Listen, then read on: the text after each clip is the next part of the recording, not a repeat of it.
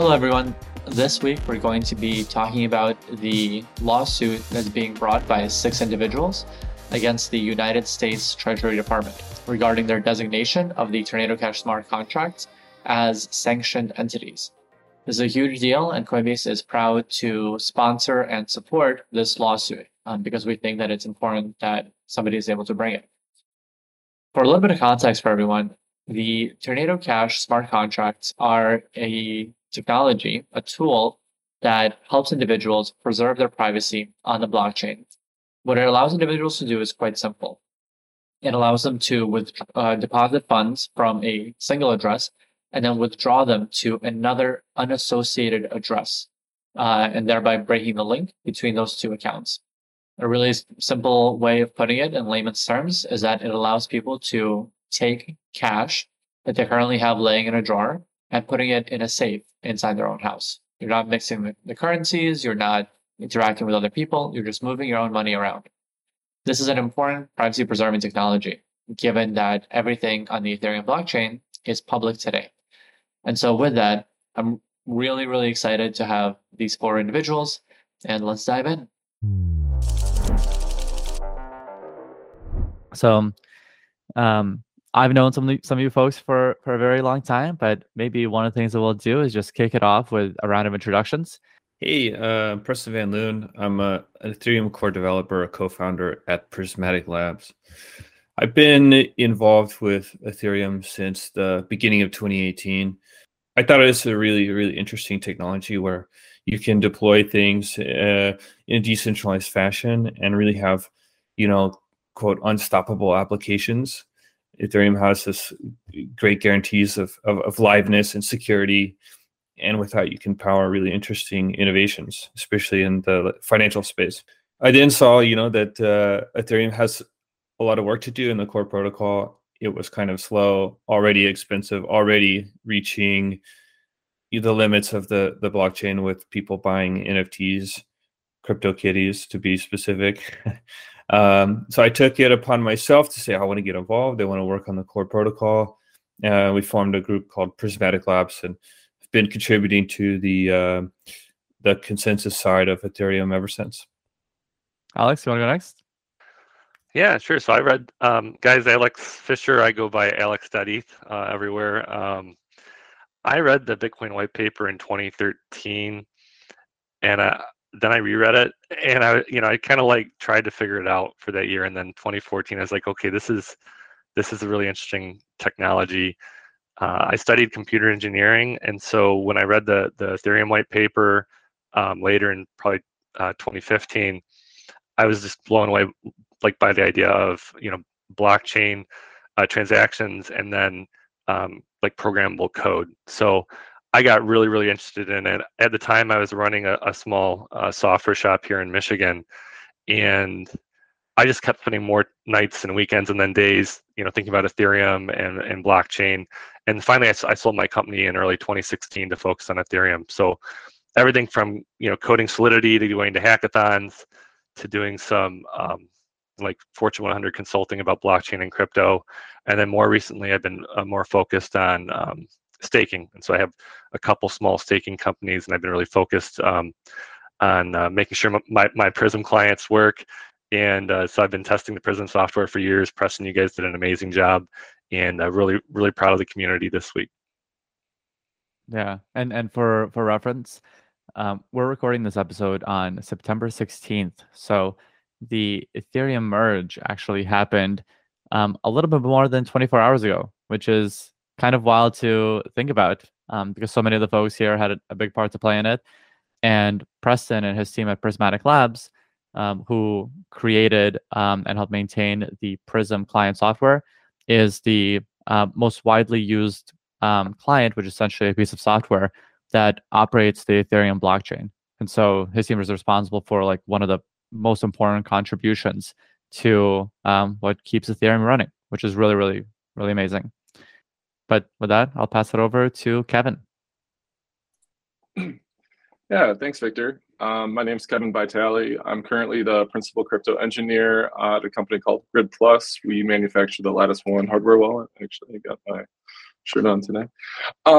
I first got into crypto in 2017 in a serious way. A couple years prior to that, I had conversations with people in my network. Some of them were kind of really interested in what was going on there. And I took a look at it probably around 2013, 2012. And it wasn't necessarily aligning with what I was interested in at the time.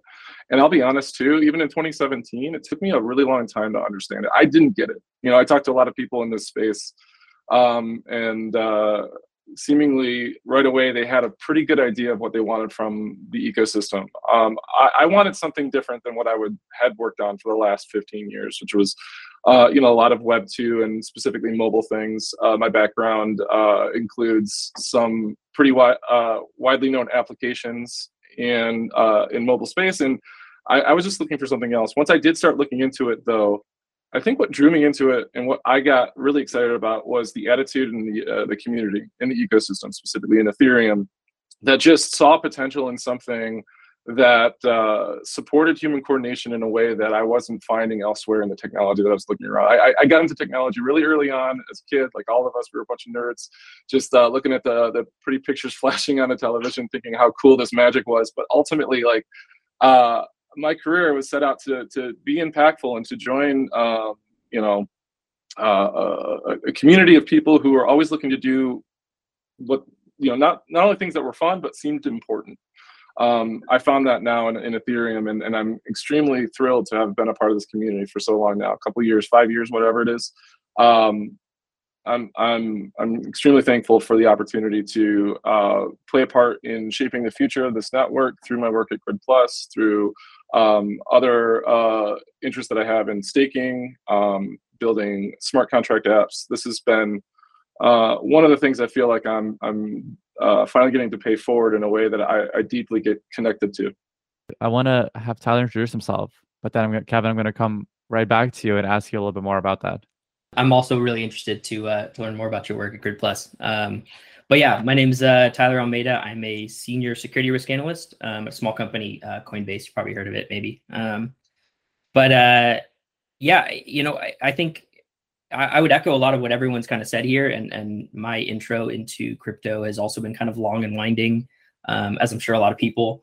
I think I was first introduced to Bitcoin and the Bitcoin white paper probably in, I don't remember the year, but would have been in like the college dorms. I remember I first heard about it because I was playing a online game, and someone was selling virtual gold in that game on eBay for Bitcoin. And I think I remember trying to get Bitcoin, had no idea how to get it, ended up giving up. Wait, which game was it? It was World of Warcraft. Neither here nor there. And yeah, I had no idea how to get it. I thought, okay, this is kind of a weird thing. Ended up not going through with it, but through a bunch of online, communities and forums, found the white paper. I'll admit, didn't read it fully, skimmed it, but I was like, this is cool. And kind of got involved in the communities enough to just kind of have that intro, right? And so the years go on, you hear more about it. I'm still maybe fairly dismissive, but interested. I'm like, okay, I like the idea. The dreamer in me is wants to know more, but I'm like, I'm also a realist. This, who knows where this is going to end up. TLDR, kind of fast forward a bunch of years, probably around 2016, 17, I started getting a little bit more involved. Hear chatter about this Ethereum thing. There's a bunch of other chains that are now kind of launching and show a lot of promise, and kind of echoing with Kevin, the community as well, like was super open, super helpful as far as like getting involved, getting into the space, helping me figure out how the heck do I self-custody this stuff? Like what are these, wallets? What, how do you understand the concept behind these? But yeah, still no way to get professionally involved. I was in consulting and security and privacy. A lot of these companies aren't very, at the time, very corporate or very, structured. So they're not looking for a security risk analyst, right? So come around time of the Coinbase DPO, a prior colleague of mine who's working at Coinbase says, hey, man, I'm wearing 17 hats here. One of them is security risk. We need someone here. Are you interested? And that was kind of like, all the stars aligning for me. I was like, yes, let's totally do this. And since then, I've been kind of just leaning in 100% into crypto. So that's awesome. All right, how long have you been at Coinbase? The week after the public offering. So, Oh, yeah. very cool. I tried getting in before.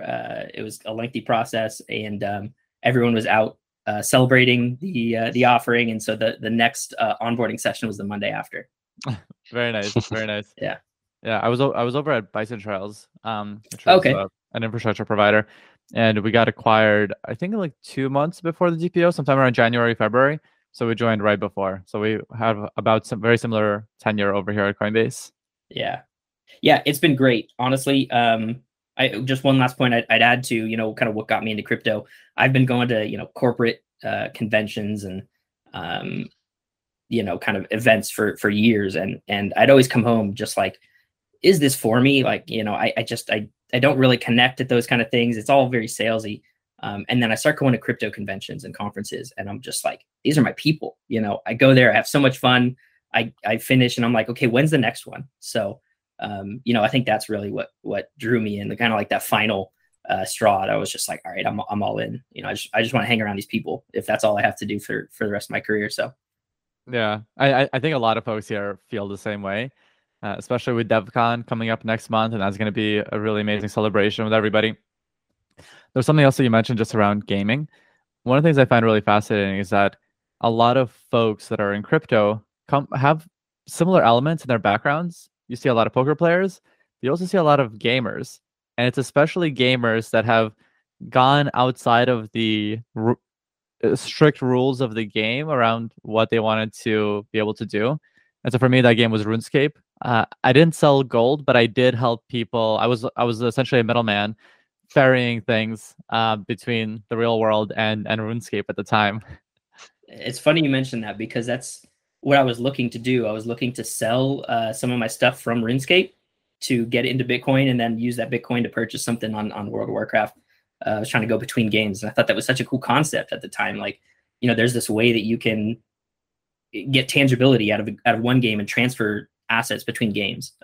And so I've always been kind of a quiet evangelist of like, how cool would that be in the future? And like, we're kind of here now where we're starting to see elements of that actually take shape, which I just think is awesome. Yeah, totally. So what I wanted to chat about next is, so you folks are 4 of the 6 plaintiffs as part of this lawsuit. And when we look at this lawsuit, obviously it has very wide-ranging implications for the crypto ecosystem. And we think that it's going to be something that a lot of folks should be keeping an eye on. But it's not an easy decision to join any lawsuit at all, right? Like, nobody would like to be involved in one by choice. But especially this lawsuit with as many implications as it has. And so something I wanted to spend a little bit of time on is just understanding, how you folks thought about it, and what compelled you to join this lawsuit and participate. The reason I wanted to start out with Kevin actually was because, as he was talking about his work on Grid Plus, which is a hardware wallet, what that allows you to do is it allows users to self-custody their assets and to be able to, exert sovereignty over how they hold their assets and what they do with them, and things of that nature. And so there's some really interesting implications there, because obviously the blockchain is all public today, or at least the Ethereum blockchain is. And so, as a user, if you're holding all your own assets and all of it is publicly visible, that certain addresses hold certain funds, that creates all kinds of implications and challenges for individual privacy. And so, Kevin, if you don't mind, I'll kick it over to you. I'd love to hear about why you felt compelled to join this lawsuit. Sure, it's a easy question with not a very simple answer. Right. So it kind of boiled down to, I took what was thousands of different thoughts and decision points once this became something that could clearly happen.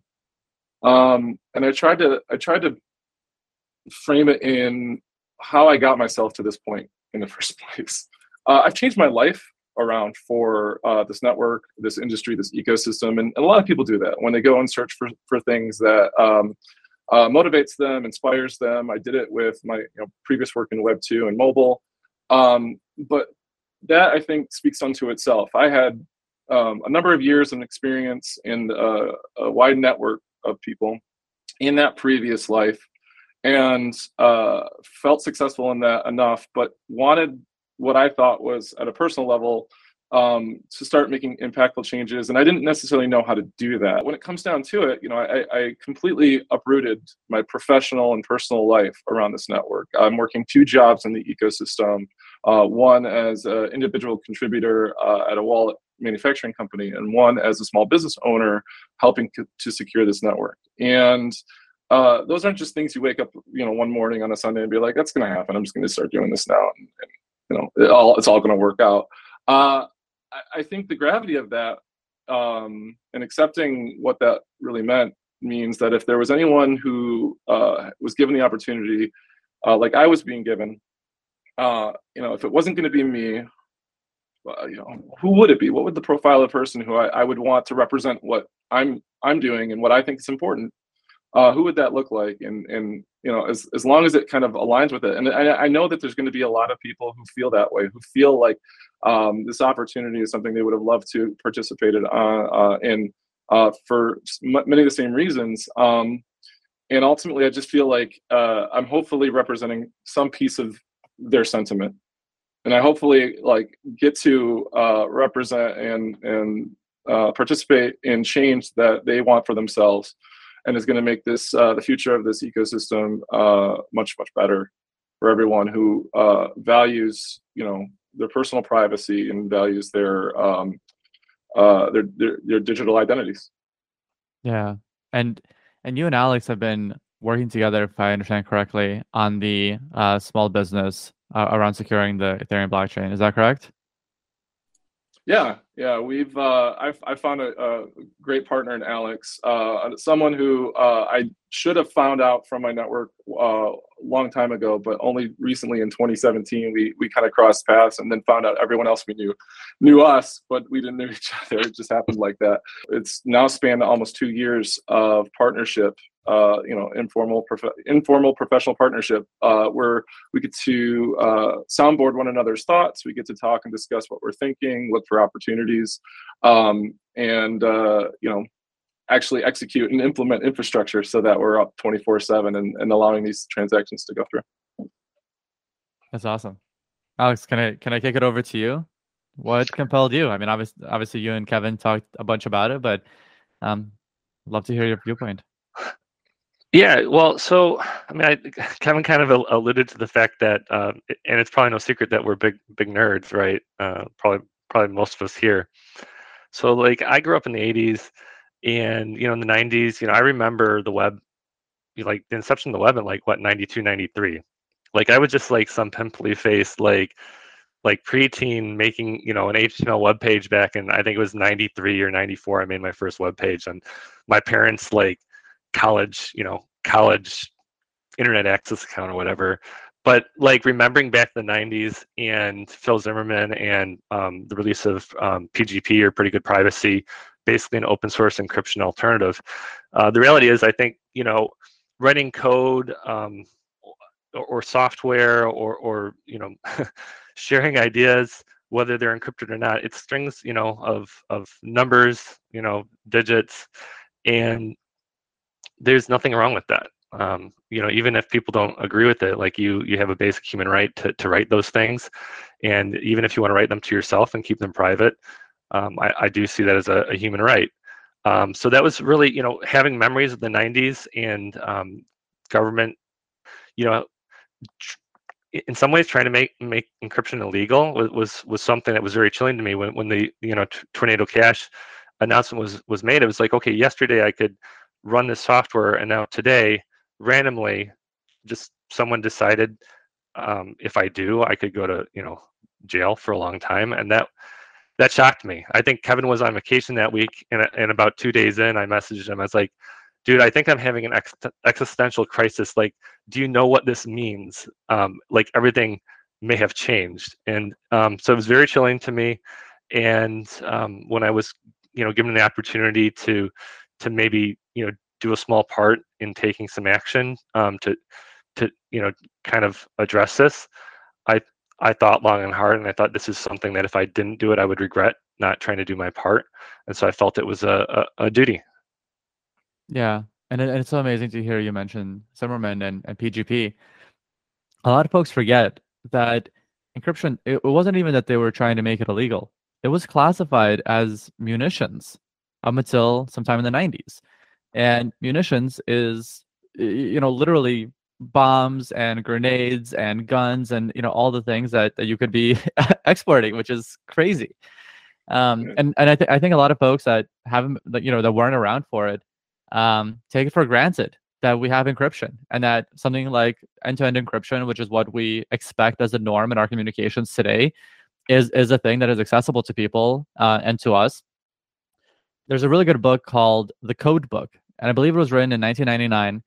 And in that book, the author talks about the history of encryption, the history of ciphers, in a way that is very understandable. You don't need any kind of math background to read it. It's really, really good. And it talks about the Caesar cipher and all these different machines and inventions and advancements of encryption. And so you realize it's not a recent phenomenon. Privacy is not a recent phenomenon. Privacy is normal. People have always wanted privacy, and it's always been normal.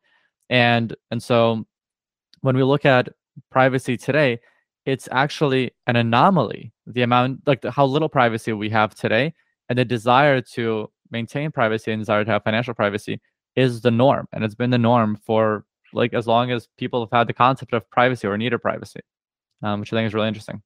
Victor, if you don't mind, I just want to kind of touch on something that Alex reminded me of. He mentioned a little bit early on in the early days of the internet, 90s, and cryptography. Without sounding too old, I just want to recount there was this sense that I got when this Tornado Cash sanction stuff happened. I was thinking about my existence. If you're of a certain age, Victor, you have an existence that aligns with the entire growth of the internet for more or less when it's come into the minds and hearts of consumers, or normal users. It's like this 4-part tech journey. It's existed your whole life. You saw cryptography issues in the 90s, potentially outlawing privacy in that manner. You may have remembered peer-to-peer file sharing and music downloads that really shaped, was another pinnacle moment of, wow, this technology is so capable.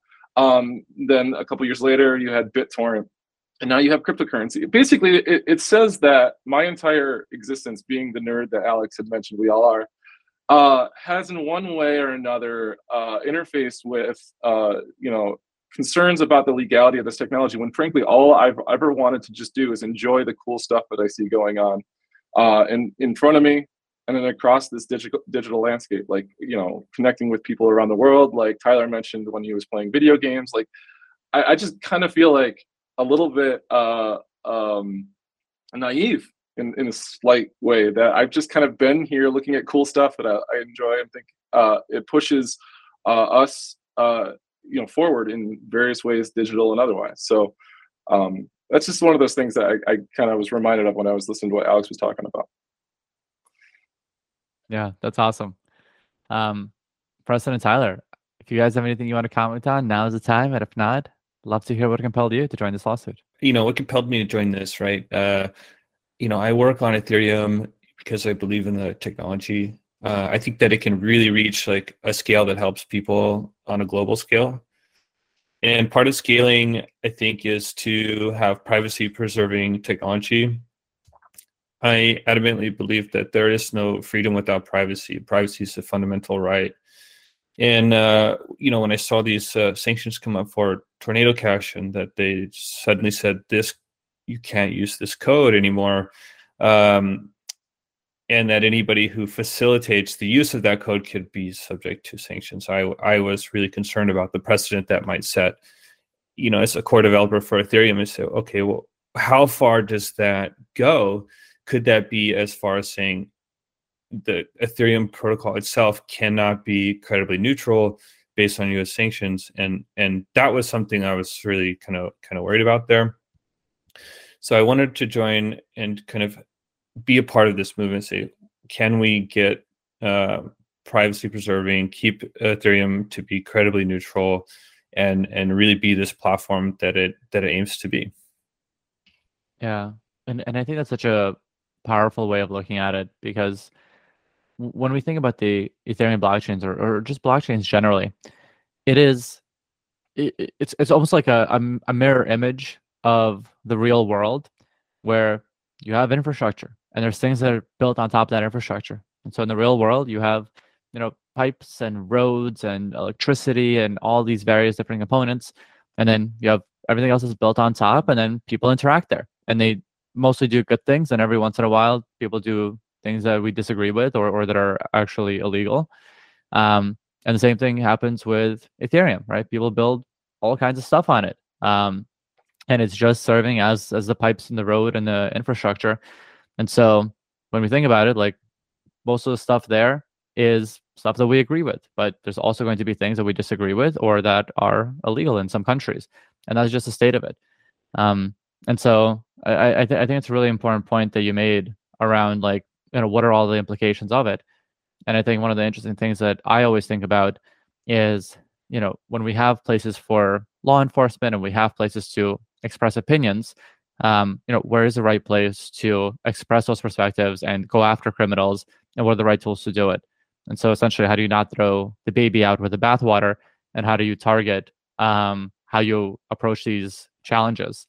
And I think that's an interesting perspective to put it in, because obviously I think professionally, which resonates with me personally, there's the security and privacy aspect of it where I'm just like, this has to be, this has to be default, right? Security by default, privacy by default, Yeah. And that's an interesting thing. I think so many of us, just professionals generally, we define so much of ourselves based off of the work that we do. But there's also, right, like a reason behind the work and a reason behind the career. And so that's what I'd love to tease out here. Yeah. No, and it totally resonates with me in that personal aspect, kind of behind what I present as my professional ideals. And I think, well, first, to answer the question, I was not compelled initially to join this. In fact, I was very hesitant. And I think I mentioned it earlier. I'm very much kind of a quiet advocate, or like a quiet evangelist of all things crypto and security and privacy. In my personal life, I tend to, not want to shout things from the rooftops. And so, but amongst friends, I'm always talking about security and privacy and how important it is, and trying to rectify, a lot of ideals that people have. It's like, well, I have nothing to hide. It's my favorite argument to combat. But I would say, personally, I think that's where a lot of, reason, or what compelled me to join this, was at the end of the day, and I'd echo kind of what Alex said. It's about it. There was this weird sense of like duty that I felt, okay, this is one of the things that feels righteous enough, or at least, feels like finally something that I would stand up for and want to put my foot down. Especially, it's civil discourse. It's saying, hey, I think privacy is a right, and should be kind of enabled by default. And this is one of our options.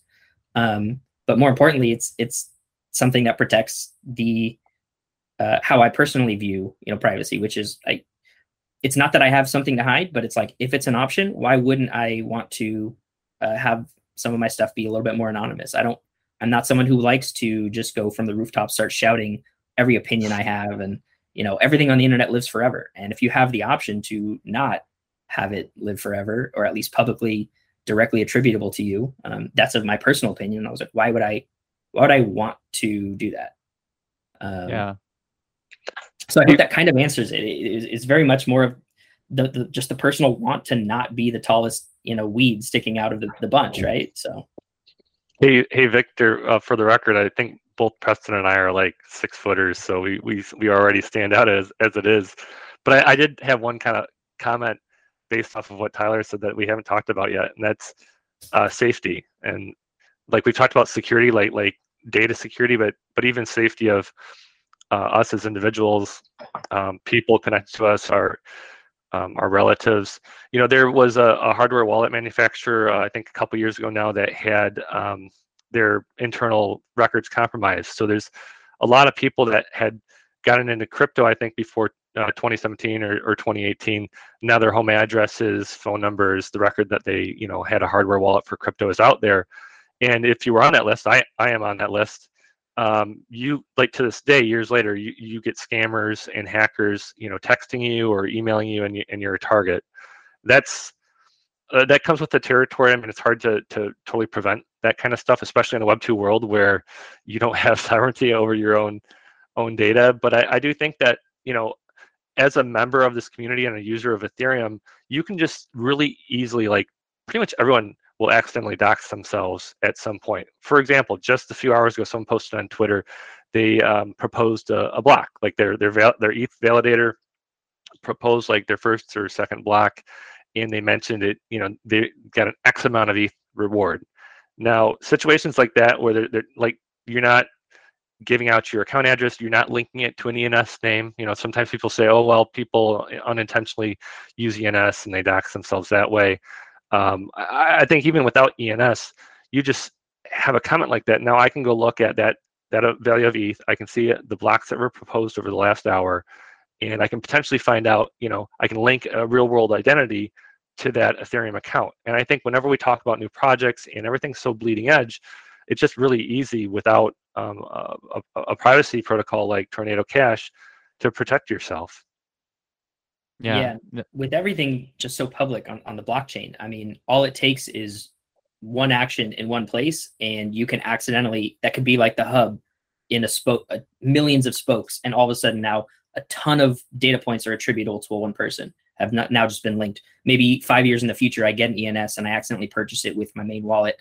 Now, boom, everything is attributable directly to my person. So, it's more about future thinking as well. It's not like, hey, I'm trying to hide something today or be private today, but it's also thinking in the future. What if I do something in the future that I don't want to be public? How do I protect that from day zero? So just wanted to add that. Yeah, absolutely. And I also think that when we think about the future where crypto is going to be widely adopted, one of the things it's going to be very useful for is payments, right? Obviously. And the question becomes, do you want people to know which supermarket you shop at, how often you go there, what your schedule looks like, where you get your haircuts? Like, all these things are going to be visible, which to everybody, right? And if you ever slip up, as Tyler and Alex were saying, and you've kept a perfect track record, you've been spending a lot of time and being extremely cautious, which, by the way, most people will not do. At some point, almost everybody slips up. And at that point, all of your history now becomes publicly accessible and viewable for anybody that's paying attention. And I think we already know that a lot of people are paying attention. And in the future, that is only going to increase. And so when we think about it from that perspective, like it's scary.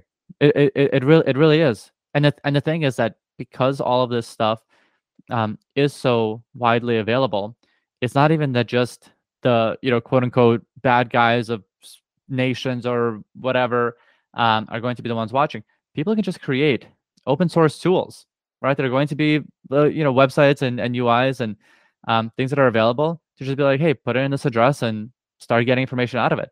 And so this isn't just going to be available to nations. Like, this is going to be available to everybody. And it's really important that privacy is possible so that everybody can protect themselves and make sure that everybody remains secure. When we look at this lawsuit, I mean, preferably it wouldn't have been a lawsuit, right? Nobody here wants to be involved in a lawsuit. It's not something that anybody seeks out. But I think one of the important things is that the way that this is going is according to the process that is defined in the United States, right? Like, this is how you go through the system. This is how you work within the system. This is how you work with Treasury and all these other actors to both challenge but also educate and try to work together to reach the right conclusion. And I think that's one of the important things, which is that sometimes crypto, especially if you've been paying attention to crypto in the very early days, sometimes it has a little bit of a Wild West perception, even though that's not actually true, and it has been true for a long time. And I think this is one of the latest examples of crypto individuals and crypto companies operating within the rules and frameworks of different regulatory agencies and following processes in order to come to consensus and help everybody reach the correct conclusions as we see them to be. Yeah, and if I could just add something to that, I think that is one of the things. If I was performing a general risk analysis on should I join this lawsuit, as I did, there was a lot of pros, a lot of cons, and some of the things that helped me get a lot more easy with this was thinking about it and looking at this through the frame of, this is purely civil discourse, right? It's we're not claiming that anything from an ideological or some kind of religious standpoint or something. It's, hey, there was this process, and we're going to engage in this other process that's perfectly legal to say, hey, we disagree with that action that was taking place. And yeah, in fact, if nothing else, it felt like we were doing our civic duty to perform those checks and balances that we're given as a right, as part of our government. So I think that also helped a lot in the decision-making process. Yeah, totally. So we're coming up on time. And so what I'd love to leave off with is, what do you hope to accomplish by filing this lawsuit? Like, what is the end goal for you folks? Obviously, the lawsuit specifically concerns the Tornado Cash smart contracts themselves, so the software itself. And so would love to hear from you guys, like, what you hope to accomplish, and if there's anything else beyond the software itself that is important to you. Well, I'll just start. I mean, I'd like OFAC and Treasury to rescind the judgment that they dropped a little over a month ago. But the reality is that there's the way it was done is not. I don't think it would be effective, and I don't think it's hurting anyone but legal users like us. So that's the short of it. Yeah, it would really echo what Alex is saying. Is we would like to see these sanctions lifted, and saying that you can't sanction code that's not right, and to encourage sustaining privacy preserving technology within Ethereum and other blockchain technologies, because privacy is freedom. There's no freedom without privacy. It's a fundamental right that entitled to us all. Privacy is something that we're losing with each generation in the current digital trends. I think of the plaintiffs, I'm not sure how many have families. I think about this a lot, and I think about what I personally wanted when I came to the ecosystem, and I think about what I'm witnessing and participating in as part of this lawsuit. It's really important that we remember privacy is something that is fundamental, and code is speech. I've been writing code for years. I've never thought about it as anything more than how I'm thinking about and saying things through, numbers and symbols. And underpinning all of that is this incredible set of math rules that play that play the song, and you hear the tune, and it's the same thing every time, more or less. It's we're logical people, and it seems logical above all else to think that we should exist with the right to privacy. Yeah, and so my wife and I are pregnant right now, and we have a baby boy on the way. Both of you? Congratulations, Victor. Thank you. What did they call it? Sympathy weight? I did gain some. It happens, brother. But I definitely think a lot about that, right? With a son on the way, how do we build the right world in which he can, continue to find and experience freedom in America and throughout the world, and continue to maintain privacy and continue to help self-sovereignty over his financial life and future. Without just repeating everything that everyone has said, which I totally agree with, I think I probably resonate more with kind of Kevin's side as well. From the technology standpoint, I've always thought, zero knowledge proofs were the coolest thing since sliced bread. And I really want, what I would hope for the outcome is that people aren't afraid of using these type of technologies and figuring out what other use cases, continuing to develop on this open source code, so that potentially someone down the line thinks of a better use case and says, hey, I want to borrow this really cool thing that Tornado Cash was doing, without there being some kind of stigma of, I can't really do that because it was associated with, these OFAC sanctions. But I would say more than all of that, what I'm hoping to get out of this is just a little bit of sentiment check on folks in government, and just in general of, hey, privacy is this thing that we care about. We want to push back a little bit, so that you don't continue like, if with this precedent, if this is first, then what's next and what's after that? well, before it just starts snowballing, my hope is that this is our, as a crypto community's first kind of, hip check of, hey, we don't like that thing you did. Let's talk about this. So. Yeah. And I'm not one of the plaintiffs, but I am deeply committed to this cause because my wife is the head of business development at Aztec Network, which is a privacy and scalability layer 2 on Ethereum. And what it does is fairly straightforward. It allows people to interact with financial applications in privacy. And so if you're using Compound or Aave or other things in the future, like you're going to treat these things as your bank account. And when you treat them as your bank account, you would like to interact with your bank account in a private way. And so I'm a deep, deep believer in what we're doing, and I'm extremely grateful to all of you for taking up this call and joining this complaint. And I just wanted to say such a huge thank you to all of you from everybody in the Ethereum and crypto and privacy communities. And also thank you for coming on this podcast and sharing your stories. With that, I hope you guys have a wonderful day. Thanks, Thank you, Victor. Thank you. Bye. This case has now been filed in the Western District of Texas. You can find a copy of the complaint online, and you can read all about how these individuals and other innocent people were harmed by these sanctions. Coinbase is proud to support them, as I mentioned before. And what we're going to be doing is keeping an eye on it over the next few months as it moves its way through the court system. We're going to continue supporting and funding this lawsuit brought by these individuals. We believe that privacy is incredibly important for everybody, but especially when you're working on a blockchain and everything you've ever done is publicly available and accessible for everybody to see. And so with that, we look forward to continuing this challenge and continue to support these individuals as we fight the good fight. Today's conversation is for informational purposes only and does not constitute legal or investment advice. Actual results may vary materially from any forward-looking statements made and are subject to risks and uncertainties.